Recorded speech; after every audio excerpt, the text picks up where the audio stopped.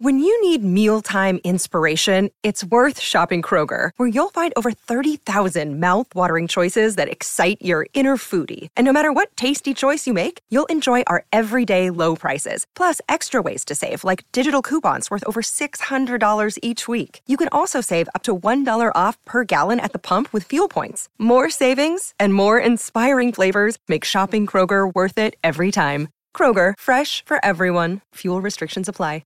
Another day is here, and you're ready for it. What to wear? Check. Breakfast, lunch, and dinner? Check. Planning for what's next and how to save for it? That's where Bank of America can help. For your financial to-dos, Bank of America has experts ready to help get you closer to your goals. Get started at one of our local financial centers or 24/7 in our mobile banking app. Find a location near you at bankofamerica.com/talktous. What would you like the power to do? Mobile banking requires downloading the app and is only available for select devices. Message and data rates may apply. Bank of America N.A., member FDIC. Hello, everybody. This is Marshall Poe. I'm the editor of the New Books Network. NBN listeners like to read books and buy them. So we thought we'd tell you that right now, our friends at Princeton University Press are having a remarkable site-wide sale. You can get 50% off books, including ebooks and audiobooks, with the code 50, F-I-F-T-Y, at checkout until May 31. You can save some real money on Princeton University Press books. I encourage you to go there and check it out. Welcome to the New Books Network. Hello, this is Bernardo Batis for New Books Network. Today we have Inside IBM, Lessons of a Corporate Culture in Action by James W. Cortada, published by Columbia University Press in 2023. James Cortada, thank you very much for being with us today at New Books Network. My pleasure. And James Cortada, who's already been a part of this podcast series, I'll put the links in the below for the other contributions. He's currently a fellow at the Charles Babbage Institute at the University of Minnesota, and he worked for 38 years at IBM, as well as publishing a very large number of books. He's a reference, friend, and mentor, so it's always a pleasure to have him to be able to discuss your work. So this is a very interesting book in the sense that you deal with a company that you work for very long, a company that you have produced a very large and comprehensive corporate history, but you try to map how to deal with corporate culture, and from the outset you make the point that this is something that historians, that certainly business historians, have not been able to deal with, or have ignored, or have recognized but not looked at it in a systematic way. So what was the motivation for you to try to produce this large volume dealing with the issue of corporate culture? Well, there were several reasons. First place, today's management, senior management, and also business schools teach about the importance of corporate culture in shaping the activities of a firm.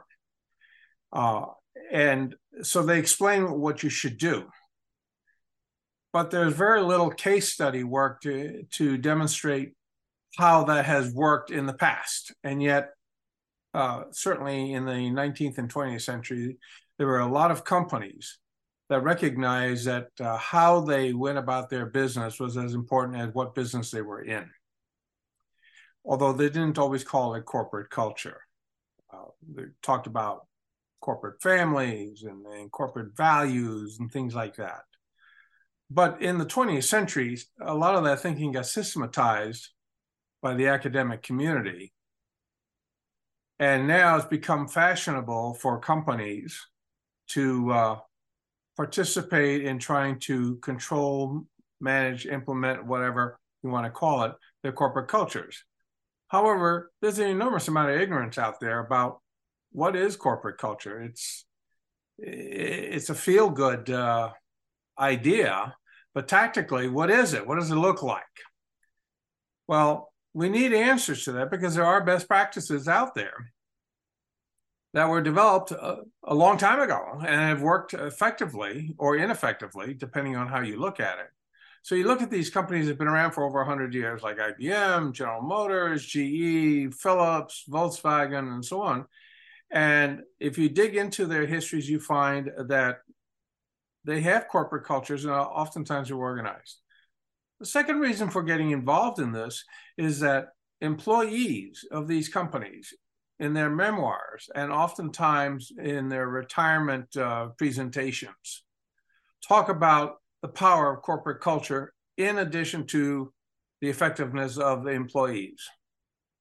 I've met thousands of people at IBM and maybe thousands also of its customer individuals. And they all speak about the power of IBM's corporate culture. So that was, if you will, the secret sauce behind much of IBM's success in the 20th century, but it had not really been explained well, particularly by academics who had never worked in IBM or GE or General Motors. So in fairness to them, they had not been in the arena to feel it every day. So it would take somebody from within the empire, if you will, within the company to do that. And since I was trained as a historian, I'd already written a number of books about IBM. I said, maybe I can do this. Let's see what happens. So this was an experiment to see if I could explain in a way that made sense to other colleagues in the company that this was, in fact, a truthful account of what the corporate culture looked like. And being a businessman, I said, well, if we do this, it has to be a tactical study that says, well, how do you go about doing this? What is it that you're supposed to do? Why? How do you do it? And how do you measure it right at the street level?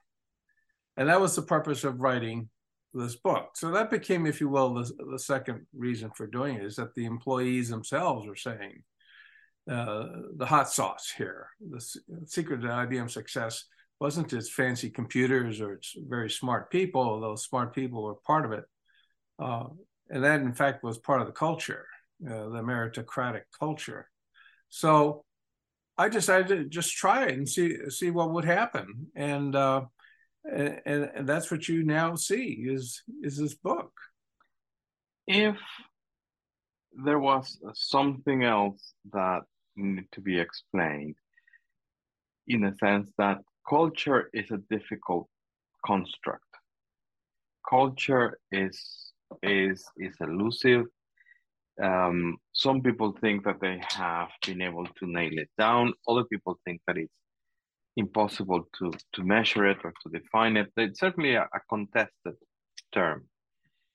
Corporate culture would be even more, because on the one hand we don't, there's no agreement of what is culture, and then defining what is a business is something that, again, not a lot of people have taken a lot of thought. Sometimes, very often businesses are just defined as something that exists, whether they are a collection of contracts, where it's a group of assets, a group of people, whatever it is. But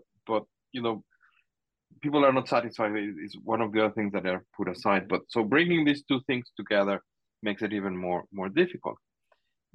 A short way of defining corporate culture, I could be wrong, is the way that we do things here. And some of that is because of the group of people that are coming together. Some of that is also because of the environment that you're in. And you mentioned this in the book of how it comes out, or IBM's culture emerges from the US, from a very particular way of doing things around Watson Sr. and his upbringing and his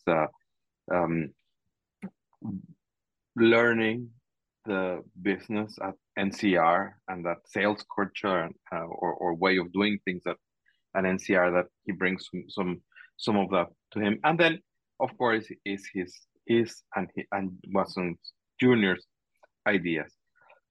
And people buy into these ideas, and people buy into this way of behaving, and that's what you're explaining in different ways, and using quite a bit of different sources, and you try to go into this material culture and the manifestation of culture. So before we go into the work itself, could you tell us about how you thought about the sources that you were going to use, and how you have used this wide array of inputs to write your story? It was a difficult task because if you think about corporate culture, I think you've explained it very well. You have the issue of values and beliefs. You have the issue of rituals. And you have the issues of what tactical steps you take to implement a point of view, the culture. And so as a historian, I say, well, what's the paper trail look like? What's the documentary evidence? Well, you can always easily find the speeches made by the chairman of the board saying, you shall do this and we believe in that. That was easy. That's available. Call it propaganda, call it whatever you want, but it's speeches and it's all written down and it's in the archives and in publications.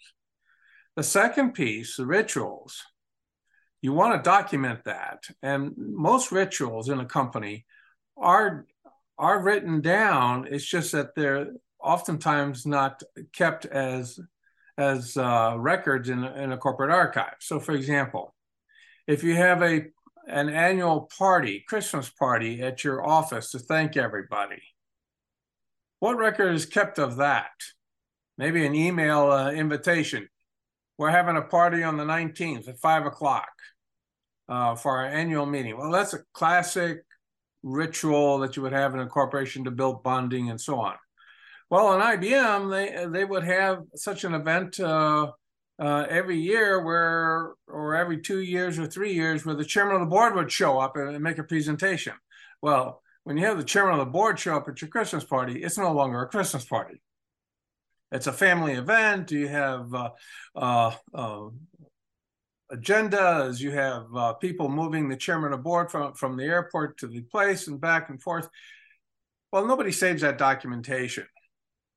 Well, I found and collected a bunch of that documentation. So I could document that ritual, whether it happened in Colombia or in New York or Paris. So there are paper trails. So I began to collect that material. Menus, for example, there'd be published menus. It would explain exactly what was going to be served that evening. And then over on the left-hand side of the menu would be the agenda for the evening. You know, the chairman of the board will be speaking and so on and so forth. Well, so as I looked at all the components of corporate culture, I said, can we find a paper trail to document this thing? Because you can't just have Jim Cortada say, well, I remember, you know, we did this all the time. You know, that's what the memoirists do. And I have maybe 50 memoirs that have been published by IBM people. And they all talk about these things over and over and over and over again from one book to another, but there's no documentation. So I hunted down documentation. And I knew as an employee what that documentation ought to look like. There ought to be a printed menu, because every one of these things I went to had a printed menu. So we looked around, who's got a printed menu? So here, one there, and so on. And the next thing you know, you got a folder full of printed menus of these Christmas parties that no archivist or historian even knows exist. Well, you can do that across the entire company. Then there are the daily sorts of activities that you can document, such as training programs. I argue in the book that the reason why the culture remained as vibrant and consistent around the world is that managers were chosen to implement it. And so they were trained.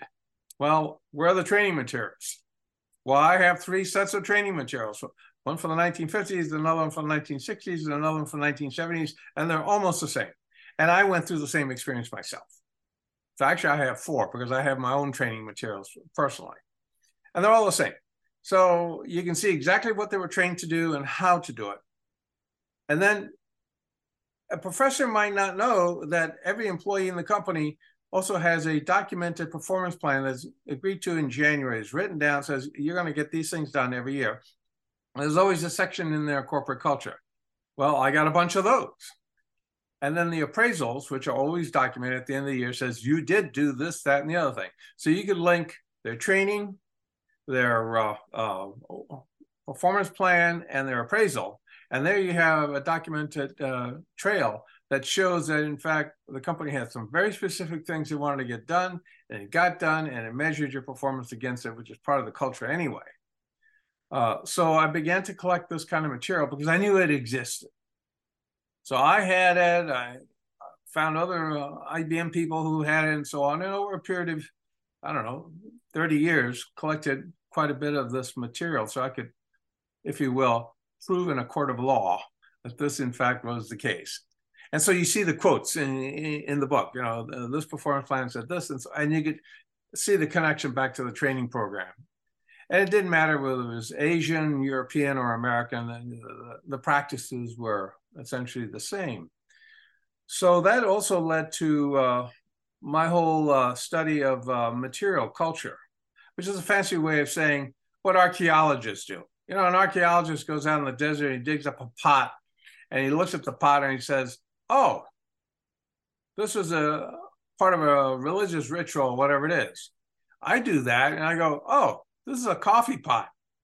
We know what that is. We drink coffee all day long in our industry. In fact, in the computer industry, you're not a powerful, strong person unless you can drink black coffee all day long and all night long, because the culture in the IT industry is that when you're working on a project, you work 24 hours a day, and therefore you need stimulants. Drugs won't do it, but coffee will, and it's socially acceptable. And so as an archaeologist, I say, well, let's take a look at that coffee mug. What's the coffee mug have to tell us? Well, they were like billboards of propaganda. You know, IBM means service. You'll see that on a coffee mug. Or think, you know, IBM's a logo thing. You'll see that on a coffee cup. So I did the same thing the archaeologists did. And what they do with these objects is they treat them as three-dimensional footnotes. Unlike the archivists who might only collect paper, I had to collect ballpoint pens, coffee mugs, these little things that you have on your credenza, you know, that collect dust, you know, computer chips and plastic blocks and so on, boxes of them. But they all had messages to deliver. And that's how I could document at the street level what was going on. Because on the one hand, the most successful companies with corporate culture had a point of view that was driven by the senior management of the corporation, IBM, all these other companies. But at the bottom, you have all these activities that go on, which can be documented because they leave a paper trail or a bunch of broken coffee mugs or whatever, old telephone directories and so on. So if you apply the methods of the cultural anthropologist, of the archaeologist, of the historian, then you can reconstruct a company's corporate culture. And hopefully by the end of the book, at least corporate culture at IBM is no longer a fuzzy term. It's pretty precise, very explicit. Now, if readers agree that I did that, then they hopefully have a model of what they can do if they want to write about the corporate culture of another company or a university or a government agency. The ones that have done the best job doing this so far have been the military in the Western world. There's probably been more good work done about military culture and so on. And those are very useful to read if you're going to write a history of a company or a government agency. They're very helpful. So it's this combination of documentation that's both flat and three-dimensional, plus models, practices taken from other disciplines, that allows us to construct a corporate cultural history. And what came out of IBM was that it was like a city. It was like writing a history of a city. About 1 million people worked for IBM from the beginning of time to the present. That's a nice sized city. It's got neighborhoods. In my case, it's the research division or the large systems division or the salespeople. You know, they have the different barrios, right? Different neighborhoods. But they have a downtown section. You know, it could be a divisional headquarters or corporate headquarters or a sales office. So there's a physicality to it all. The neighborhoods like that. So it was very much like writing a history of a city or community. It's absolutely fascinating to do that. It is. And it is fascinating to see how you bring these different descriptions of things that you would expect, such as, you know, the attire, the blue suits, uh, and where they fit, and the pictures, which is something that probably historians are more used to introducing in their work, less so things that you haven't mentioned, such as the pin, you know, tie pins, or coffee mugs, or things that go on the desk, and the significance of that to represent, you know, what the in the long term what the organization is thinking. But there is something that when you joined the company in the mid 1970s, that culture was already formed.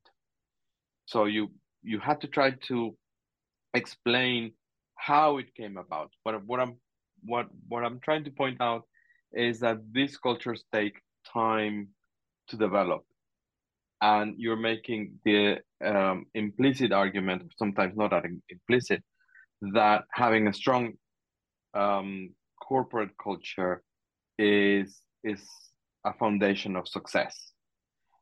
And so what I'm pointing at is two things: this link of causality between corporate culture and success, and the other, which is the issue of the acorns and where oaks will, you know, large oaks Yeah, yeah, will come. Yes. yeah. So I take it that it's very difficult, or one of the things that makes the book, at least for the academic in me, very attractive, is thinking of how do you go back and try to reconstruct not only what the culture is, but how it is created and how it evolves, and how these material things help you to map that. But I think that for the practitioner, this link of causality between culture and success would be more interesting to explore, and you're making that argument that I think, or that as long as the culture was there, or once that the culture started to change, or lost fit with the environment, that's when problems really got Yeah. uh, Well, I was very fortunate in that I came into the company when it was already baked. It was cooked, and it was effective. Okay. And by the way, that took 40 years. That's one lesson, is that when you're trying to shape a culture in a company, you have to play the long game. So you have to decide right up front, what behaviors do you need in that company to align with the business strategy? And if you don't get that right, you're going to fail on the business strategy side. Okay, let's just be blunt about that. IBM was able to get it right because they already brought in very senior executives who were highly experienced at the start of the company from NCR, one of the best run companies of the 19th century. And they played the long game. Decade after decade, they stuck with the same game plan in terms of developing the culture. So they essentially, I was the third generation to be exposed to that. So I saw what it looked like at its prime, and therefore I knew what questions to ask in my research and what materials I needed that we described a little bit earlier. Okay, so that's part of it. Then I saw the culture changed as both the industry changed and IBM's ability to respond to the changes were sometimes good, sometimes ineffective. And the company got in trouble and then recovered and then got in trouble again and recovered and so on. And what that taught me was that what got done in the first half of the company's history teaches us what we need to do in the second half, which is to align our culture with what we're trying to get done as a business and don't let it happen by accident. So when you take a look at Facebook, for example, today, and you go, oh, they got all kinds of problems over there. I now look at Facebook and say, well, some of the problems was that the culture wasn't aligned with what they needed to do. You don't name your street Hacker Avenue or Hacker Way if you are now a major pillar of society. That's irresponsible, right? But Zuckerberg didn't know that when he was 19 years old and starting a company. So let's be fair to him. He didn't understand at the beginning that you got to develop a corporate culture. On the other hand, at the start of IBM, you had a 42-year-old executive who came in and ran the place, who already had 20 years experience. So he knew that he had to spend most of his time on that. So looking at the second half of the company's history where there was a lot of change in the culture, I learned a couple of things. Number one, it does take a senior executive focusing this full time. And I, at the end of the book, have a prescription for any senior executive who's running a company today. Read the last chapter and forget the rest of the book. It's based on empirical evidence. That's number one, is you got to be focused. It's your number one job as a CEO. You can always hire people to come up with a business strategy and so on, and hire MBAs to do that. But you got to get the culture right, and that's hard. Number two, you've got to make sure that people are well educated and trained on what it looks like and hold them accountable for it. You can get fired at IBM very quickly for violating the corporate culture. It's just like the Pope will fire a priest if they violates canon law. I mean, he's not going to be polite about it. I mean, the guy's going to be out the door in 2 or 3 days as soon as the lawyers have gone through the paperwork, right? So you've got to walk the talk. You can't just tell the story. And then, of course, once I started realizing that the company culture was changing, I began to collect documentation for that. But at the end of it, I also learned that the glue that holds it all together are the basic beliefs, if you will, the theology of the company. And you cannot destroy that. Once it's there, whether it's a good theology or not, it's there. Even in bad times when it may not be fashionable to believe something, they kept it. My favorite example of that is, everybody knows about the thing signs. It's the company's logo. Well, it was introduced into the company. My suspicion is it was introduced the first week that Watson Sr., who basically created the modern IBM, came into the office because he had invented the think sign back at NCR, and he brought over a lot of NCR practices instantly into IBM. He was shameless about it. He just brought it in, So in the 1980s, the think signs went out of fashion. Well, actually, more in the 90s, I should say, more in the 1990s. And so you didn't see them on the walls or anything else. People put their little think signs, we all had them, away in their desk drawers. And then in the early 2000s, they all came out of the closet, all came out of the drawers, and they're back. And that's why, for example, in the book, you can see there's one, the yellow one there. Everybody had those. And they just came out of nowhere all of a sudden. They wind up on people's credenzas and so on. In the 1940s, 50s, and 60s, we used to give those away to customers. So if you went into a data center that had IBM equipment, you'd see a big old think sign on the wall or on a shelf or on top of the mainframe. And they embodied a set of values and theology, and you cannot get rid of those. So it's very important in the beginning to instill a value system that is consistent with the business objectives of the company. Now, I want to bring in an important point. In the 1980s and 1990s, it was very fashionable for corporations all over the world to prioritize stockholder value and do everything they can to improve the value of the stock and the dividends paid at the expense of what everybody else used to do before then, which was pay attention to investing in employees, pay attention to investing in customers, pay attention to investing in the communities where you had factories or many employees, and trying to do good by society. That became out of fashion in the 1980s and 1990s and early 2000s. In other words, for a whole generation of management. Because most people in business work for 30 years and then they're out and then somebody else takes over. Well, starting around 2010, people were pushing back on that and saying, wait a minute, this is ridiculous. It's causing too many layoffs. You're shutting down factories in North America and shipping them work to China. If you find out 10 minutes later that it's cheaper to do the work in Vietnam, you shut down the Chinese factory, and it was a mess.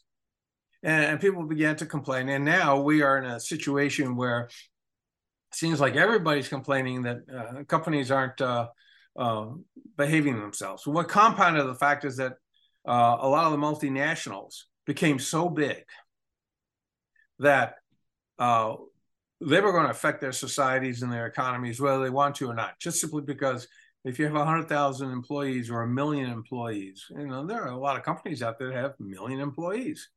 In the United States, it's Walmart. So Walmart's culture is very, very important because it affects my city, the one down the street, the one next door in my hometown where I grew up, and so on. So these are now parts of the social pillars of society. And so we're now back to the situation where corporate culture counts. And what does that mean? It's values, it's behaviors, its ability to clean up the environment or reduce crime. It's the economic welfare of a community or a whole region or a nation, right? So you have all these issues now.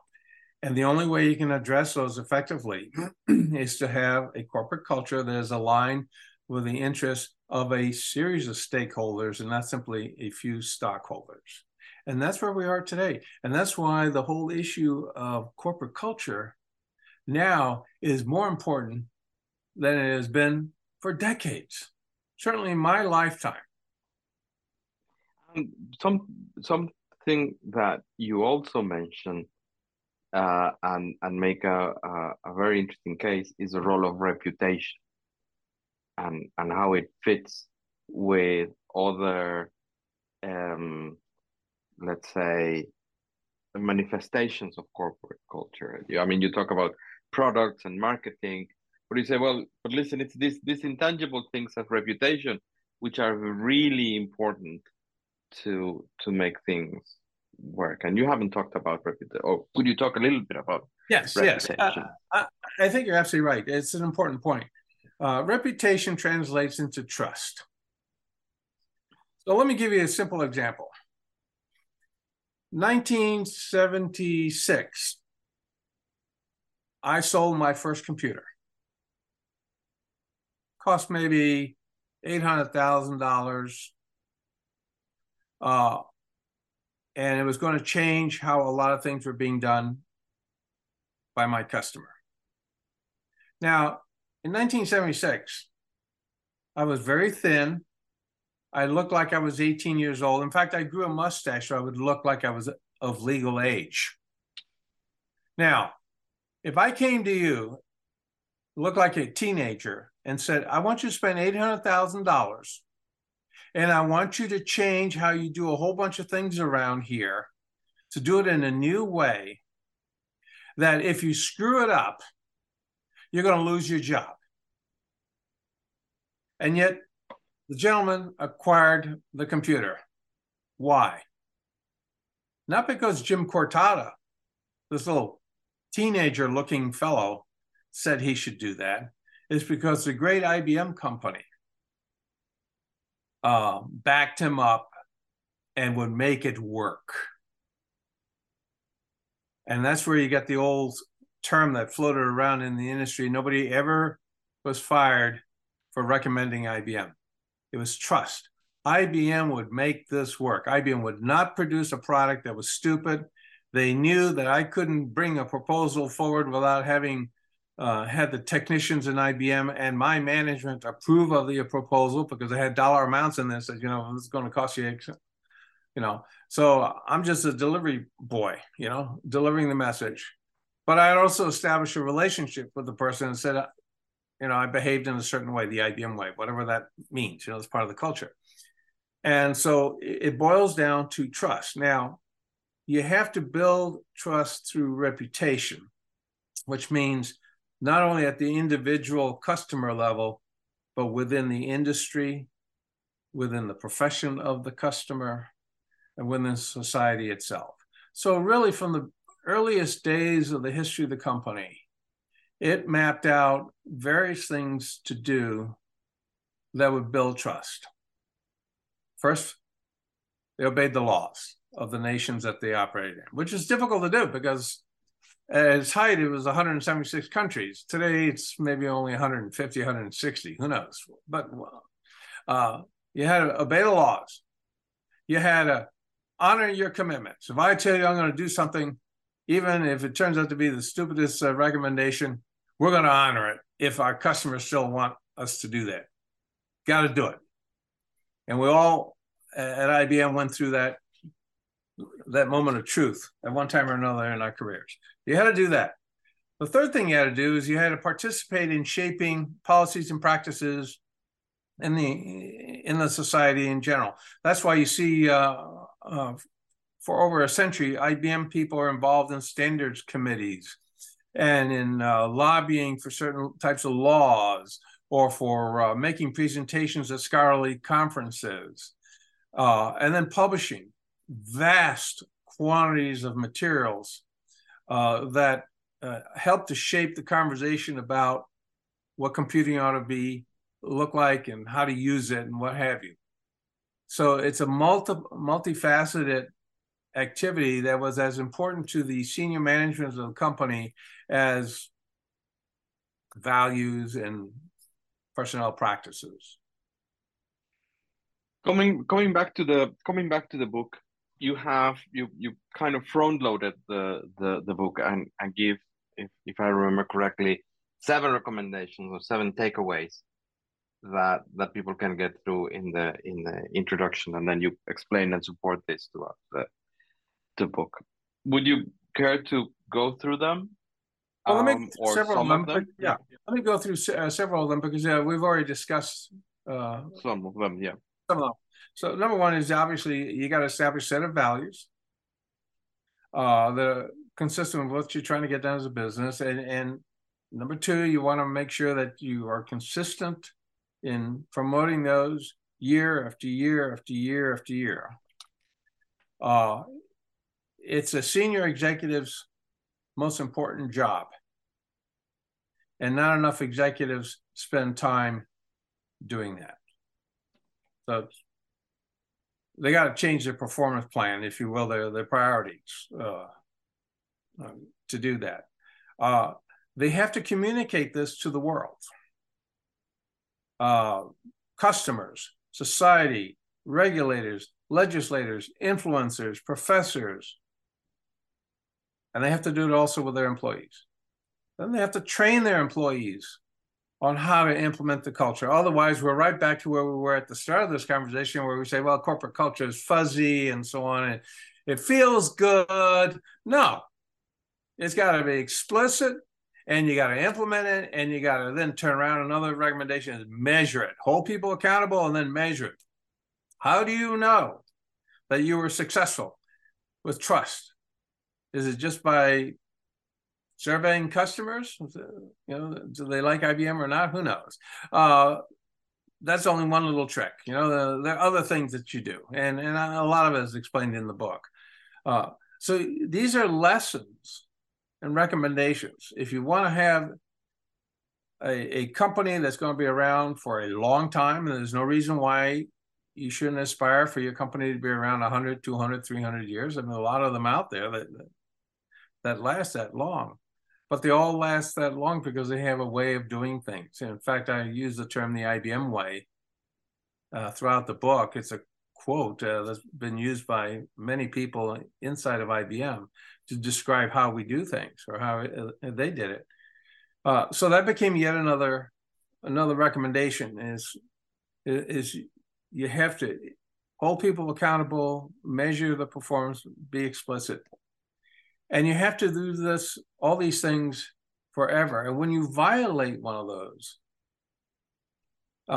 then your culture begins to collapse and be replaced with another one.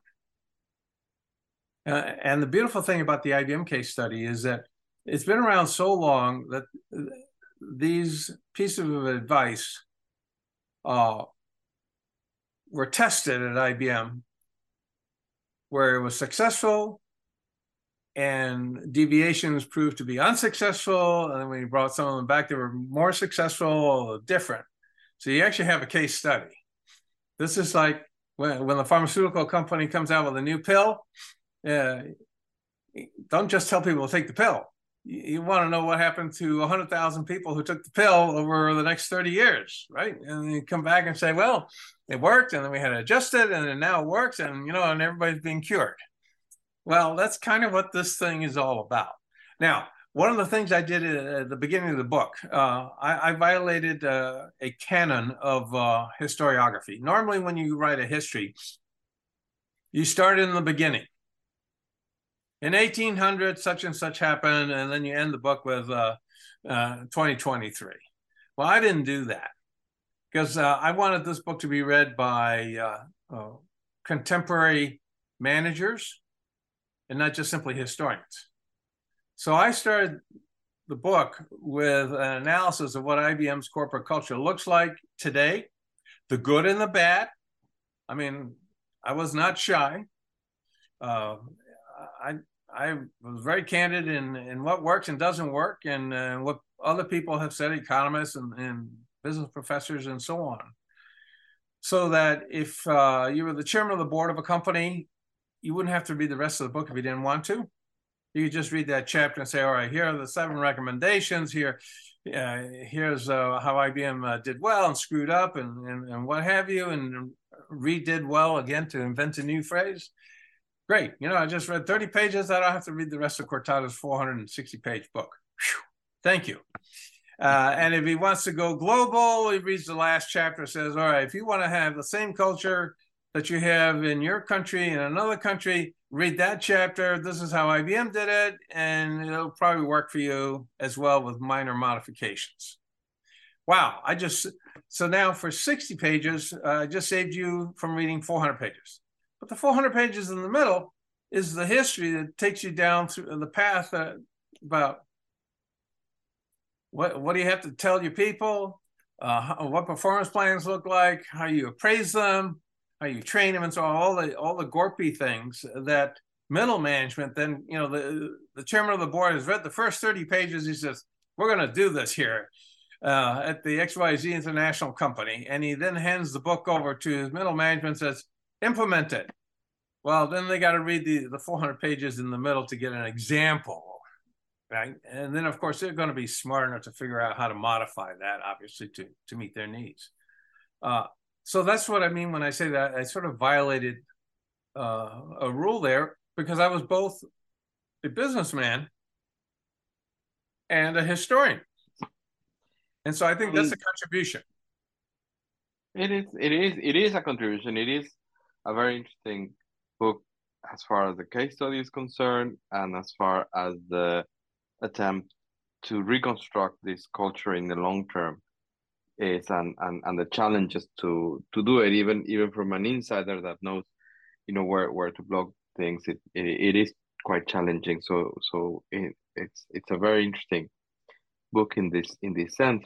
But some might say that you are promoting a way of doing things, a way of doing business more around relationships and less about transactions. Is that the salesman on you saying, well, when we had relationships, we did well, and when we tried to go to transactions, that's when things didn't really work? It's a good question. There may be a little bit of both in there. There may be a little bit of salesman in there, but my experience is around the issue of trust. But let's recall that in 2019, I published a large formal business history of IBM, where I very explicitly explained across several chapters how the relationship between IBM and its customers changed in the 1980s. I was very explicit and very tactical. Up to that point, for example, you didn't buy equipment from IBM, you rented it. Mm-hmm. And when you rented equipment, it meant that both IBM and the customer had to interact with each other all the time. They were codependent. But then IBM in the 1980s decided, let's raise a lot of money so we can build more factories. And so we're going to stop renting equipment. We're going to sell you equipment. And I want to tell you, I was there. And within a question of 6 months, the relationship between IBMers and their customers began to be noticeably different. Because now you were selling hot dogs, or if there were PCs, or you were trying to sell me a car, and you could care less once I drive off from the parking lot with a brand new car. If I never see you again, that's okay. Whereas if you rent it, I want to make sure you didn't crash that car, wreck the car on the highway the following week, because I'd have to replace it. So that relationship is profoundly important. Is it going to be a relationship, or is it going to be a transactional affair? I think that's crucial, and I make no apologies for it. If you're dealing with expensive capital goods, which is essentially what IBM did for over a century, trust, come back to that, means that you have to spend time with each other to know how each other works, and you have to be codependent on it. I mean, for example, in 1978, just to pick a year, when you rented equipment from me, it was as important to my management to know what my customer thought of me as it was for them to know how much I sold. And by the way, they would go out and call on my customer, say, well, how was Jim Cortada this year? Did he help you? Well, what can we do to make Jim better next year? 1988, they wouldn't make that call. They'd look at the numbers and say, all right, Jim brought in $3 million worth of business. That's what we asked him to do in that company. Fine, move on. There's a difference there. Now, I dealt with the whole issue of the transactional thing in the earlier book, because that's business strategy. That isn't corporate culture. That's business strategy. And we'll argue for the next 50 years whether that was a good move or not. IBM people, particularly lived in that period, are divided on that issue. We know why the company did it. They want to bring in a lot of cash. Technology was turning over so quickly they couldn't depreciate it fast enough. All the usual accounting stuff. Then there are others that say, yeah, but it broke the relationship. We didn't have the intimacy with our customers as we did before. On the other hand, I sit here in 2023 and I see that we have the same customers that we did 30, 40, 50 years ago. Every large business is an IBM customer. Was then, is now. They may not buy as much, or they buy different types of stuff, but it was then, is now. So it's early for the historian to conclude whether that was a strategic error or not. In the book, in 2019, I tried to be neutral, although it was really hard because I lived in both worlds. So you have to say, well, that was a early 21st century historian looking at IBM, and a historian looking at IBM 50 years from now will obviously have a different perspective. But that's fine. That's what we historians do. So in this new book, it's less of an issue for me because I felt that I had covered that before. That's why, for example, in this book, you're not going to hear about how great IBM computers were and how we sold them and all that, although I have pictures of products in there, but almost like a cultural anthropologist does. He says, now look at this picture from IBM of an IBM System 370 Model 158. What does that picture show you? Oh, it shows a highly organized, integrated system. That's the message they're trying to deliver. We're adults in the room. We're not just, cabling together a whole bunch of silly little machines. But then I do show you a picture of that having been done in the 1940s, where things have Queen Anne legs or look like something out of a science fiction movie, and because the company was in transition from one technology base to another and trying to get the look and feel. And then they hire a designer who says, get rid of the Queen Anne legs and the wrought iron, and let's make all the machines look consistent, and so that's part of the culture and the messaging. So different way. Different way. Two more questions, if you may, and these are primarily reflections. Would this story be different if it was told by, or to what extent the story could be different if it was told by somebody that was not American or was not a man or was, in a different life? Well, not life, but what I'm trying to say is that you fit the stereotype in a way of the IBMer. Yeah. Mm-hmm. What sort of story would have been told from a different perspective from somebody that doesn't fit exactly that mold, whether because of gender, because it has lived outside of the United States and is joining the company, that sort of perspective. How I mean, it's different. It will be difficult for you because you don't have that perspective, but I'm asking for a speculation. Well, actually, we can go a little bit further beyond speculation, because there are a lot of memoirs that have been written by Europeans who work for IBM. And they and the American memoirists are fairly consistent in how they viewed the company. Now, this is important because one of the arguments I make in the book is that the company was very effective in implementing a similar culture around the world. One way to test that is to see what they had to say. So I have the memoirs of a South American who, by the way, lived to be the oldest retired IBMer. And I interviewed him at the age of 100 to verify that his memoirs still reflected his views, and his mind was just as clear as yours and mine. Half the conversation was in Spanish and the other was in English. You would have thought that the guy was raised in Ohio. The values and many of the practices that these other people had were similar. There have been some histories written of other parts of IBM. There was a wonderful history written of IBM France by a Frenchman, by a French journalist. There have been several books written on IBM Germany by Germans. They tend to be fairly consistent with the Americans in discussing the culture, which became evidence for me that says, this is how the company was effective in implementing the culture around the world.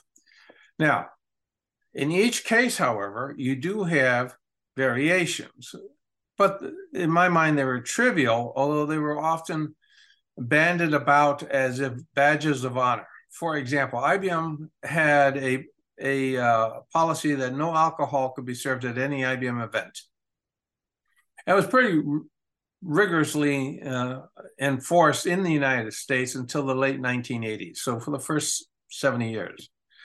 On the other hand, the Brazilians, they like to drink beer. And I have a picture of a bunch of salesmen at an IBM event in the 1920s going, salute, you know? And I know that when I would go to the cafeteria in the IBM building at La Défense in Paris, they served little cartons or little bottles of red and white wine in the cafeteria, which would never happen in New York City or in Endicott, New York, or Rochester, Minnesota.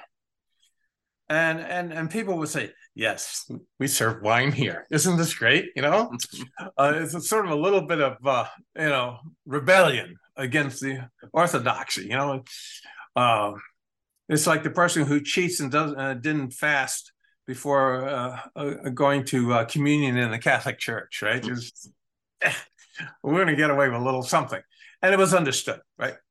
So you have some deviation to honor local customs, but in my mind, they were trivial. And the reason for it is that people around the world bought into some basic values. And let's talk about those because they transcend the world. You're going to be honest and tell the truth. You're going to provide the best customer service that you can. IBM is going to give you good work and employment for life. Right? You're going to do the best that you can in any job that you have. Now, who doesn't like those values around the world? Now, imagine if you actually implemented those. When somebody deviates off of that, they're upset personally or they're upset institutionally, right? So there were some universal features here. The other thing that happened too is that IBM moved people around quite a bit from one country to another. So if you were an American executive and you were headed for the top of the business, you're going to spend a year in Japan or a year in Paris or somewhere, just so that you could not only distribute the culture and manifest it, but also you could understand, yeah, the French are different than the Germans, and the Germans are different than the British, and you need to understand that. But they would also bring these people over. So, for example, I had employees from Germany, Ireland, Japan, and we would all interact together. And by the way, at IBM, we had one language. All international corporations have one language that's official. You know, Catholic Church had Latin. IBM had English. Philips, I guess it's Dutch, and so on. So you can see how this thing works.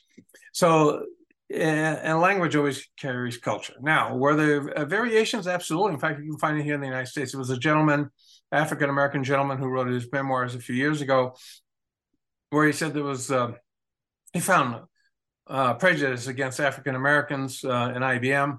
I personally didn't see that, and I worked in parts of the United States where if it was going to exist, I was going to see it and understand it because I was a Southerner myself, and so I could understand it.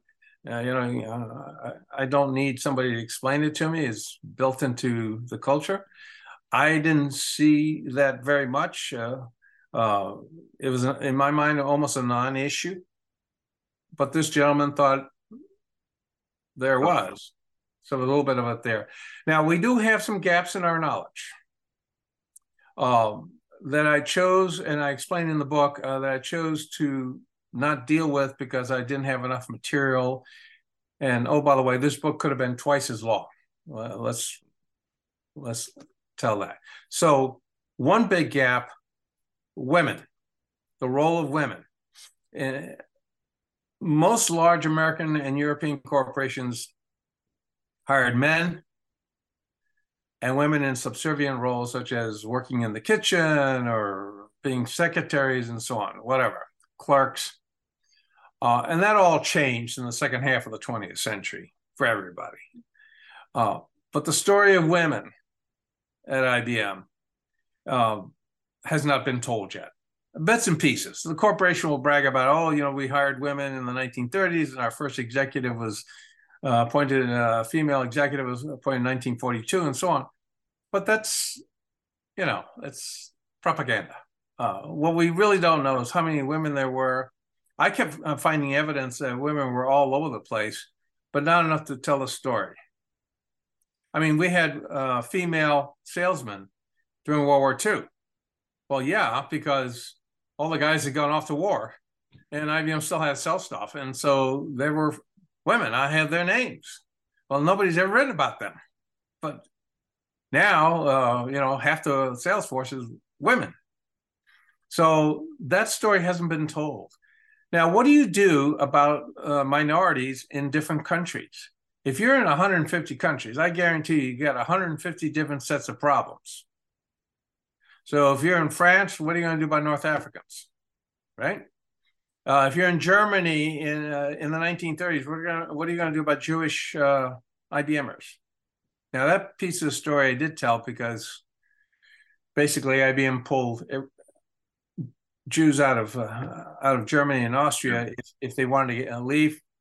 They all ended up in New York and they got jobs. And the same thing when Castro took over in Cuba. You know, a bunch of middle class IBM people, and they were going to be in trouble, and so they got pulled out. You know, they went to IBM's international operations and so on. But these are bits and pieces of the story that have yet to be told, and you have to multiply it against 150 countries. Now, interestingly enough, in the 1970s, a gentleman at IBM who was in personnel did a number of studies of attitudes of IBM people in different countries. And then he eventually left IBM and became a sociologist and wrote all kinds of books and what have you about ethnic and cultural changes from one country to another, which all started by interviewing tens of thousands of people at IBM over a decade. And he knows that there were some subtle differences, but the subtle differences were more culturally driven by the culture of the country and not the culture of the company. French like to go to lunch at exactly noon. And they will stop their work, and it has nothing to do with IBM. They're going to go out to lunch. You just know it.